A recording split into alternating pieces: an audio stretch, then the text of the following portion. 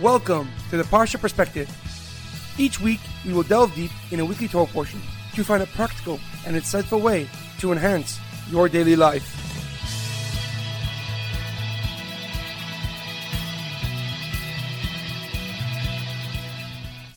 Thank you for tuning in. My name is Rabbi Shalom Yamini, and each week we will look into the weekly Torah portion to find practical and insightful ways to enhance your daily life. This week's Parsha Perspective is in honor of the Refuah Shalema, the complete and speedy recovery of Harav Amitai ben Shoshana, Leah Bas Gittel, and Shaul ben Britta. This week's Parsha Perspective is in loving memory of Edward ben Ephraim, Shlomo ben Edward, and Yerachmiel Daniel ben Gedalia. May their souls be uplifted, and may their memories be a blessing. This week's Parsha Perspective is also in merit of the holy Or HaChaim, Rav Chaim ibn Attar, one of the commentaries I use and quote quite often. Because his yortzeit, the anniversary of his passing, is on the 15th of Tammuz, the release date of this episode. He was an immense Kabbalist and giant Torah scholar, and these unique attributes are reflected in his commentary, the Or HaChaim. He is one of the few people with the word HaKadosh, the holy, at the end of his name. He passed away in Jerusalem during Shabbos in 1743, less than a year after moving and arriving in Israel. The story is told that on that day, the Baal Shem Tov, the founder of the Hasidic movement, was sitting with the students at the last meal of Shabbos, and when he has suddenly said, "The light from the west has been extinguished. In his honor, may we merit the coming of Mashiach and the ultimate redemption." This week's Torah portion is Parshas Balak, Intentions Matter. Our Parsha details the story of Balak and Balaam. Balak, the king of Moab, was worried about his upcoming battle with the Jewish nation. Moshe Rabbeinu and the Jewish people just won their wars with the powerful countries of Emor and Bashan. So Balak recruited Balaam, the famous non-Jewish prophet, to curse the Jewish people and hopefully defeat them in battle. When Balaam was told of Balak's request, God appeared to him and told him that he is not allowed to curse the Jewish people because they are blessed. Balaam sent word back to Balak that God does not allow him to curse the Jewish people because they are blessed. So Balak sent even more prestigious messengers back to Balaam and promised him great riches in return for his services. Once again, God appeared to Balaam, but this time God allowed him to go, provided that he only says the words that God tells him to. So Balaam joined Balak's messengers and went on his way. At the beginning of Balaam's trip, God placed an angel with a giant sword blocking his path. The donkey saw the angel and did not want to move. However, Balaam, who was oblivious to the angel, started hitting his donkey. At that point, God revealed the angel to Balaam, who bowed before the angel, asking for forgiveness. The angel told him to continue on his journey, but reminded him what God told him, that he can only say what God allows him to say. However, a question comes to mind. When God finally revealed the angel to Balaam, he panicked. He quickly got off the donkey and begged the angel for forgiveness. He says, "Chatasi, I sinned, ki lo yadati ki ata nitzav likrasi baderech." I sinned because I did not see you standing in my way coming to greet me.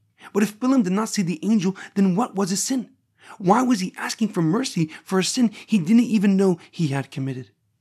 In honor of the Or HaChaim HaKadesh's yortzeit, we will delve straight into his deep and profound explanation. He writes that the sin Balaam is referring to is the fact that he went with Balak's messengers to begin with. Although he told the messengers that he could only say what God told him, his intent was to curse the Jewish nation, his intent was to harm the Jewish nation. For some reason, Balaam was not reading between the lines when God clearly said to him that he could not curse the Jewish people because they are blessed. Balaam wanted and hoped to outsmart God by reminding him of the Jewish people's iniquities and sins to trigger God's anger towards the Jewish people. And he hoped that he would be allowed to curse the Jewish people because of this anger. The Or HaChaim HaKadosh explains so powerfully that Balaam's true intention and desire will always to cause harm to the Jewish people.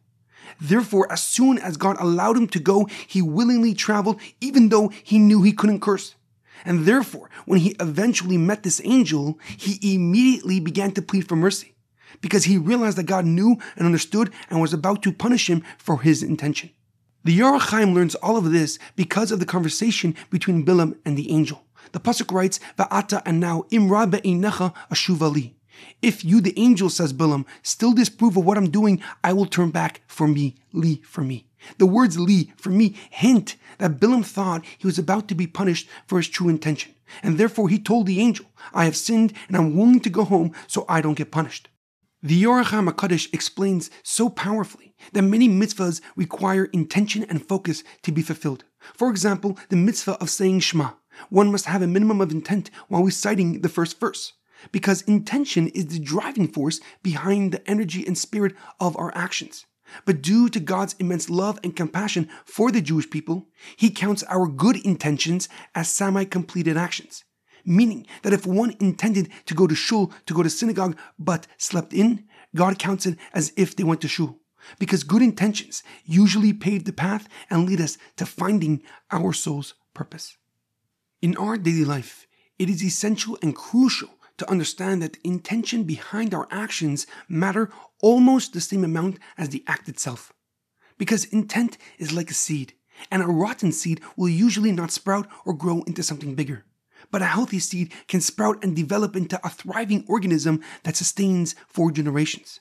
Similarly, our pure intentions can inspire people to grow and change the world for the better. There's a powerful quote about intention. Be mindful of intention because intention is a seed that creates our future. Have a great weekend and a good Shabbos.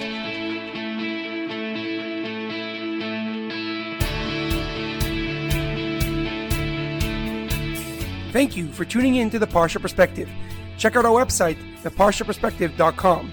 Send thoughts and comments to theparshaperspective@gmail.com. Till next time, thanks for listening.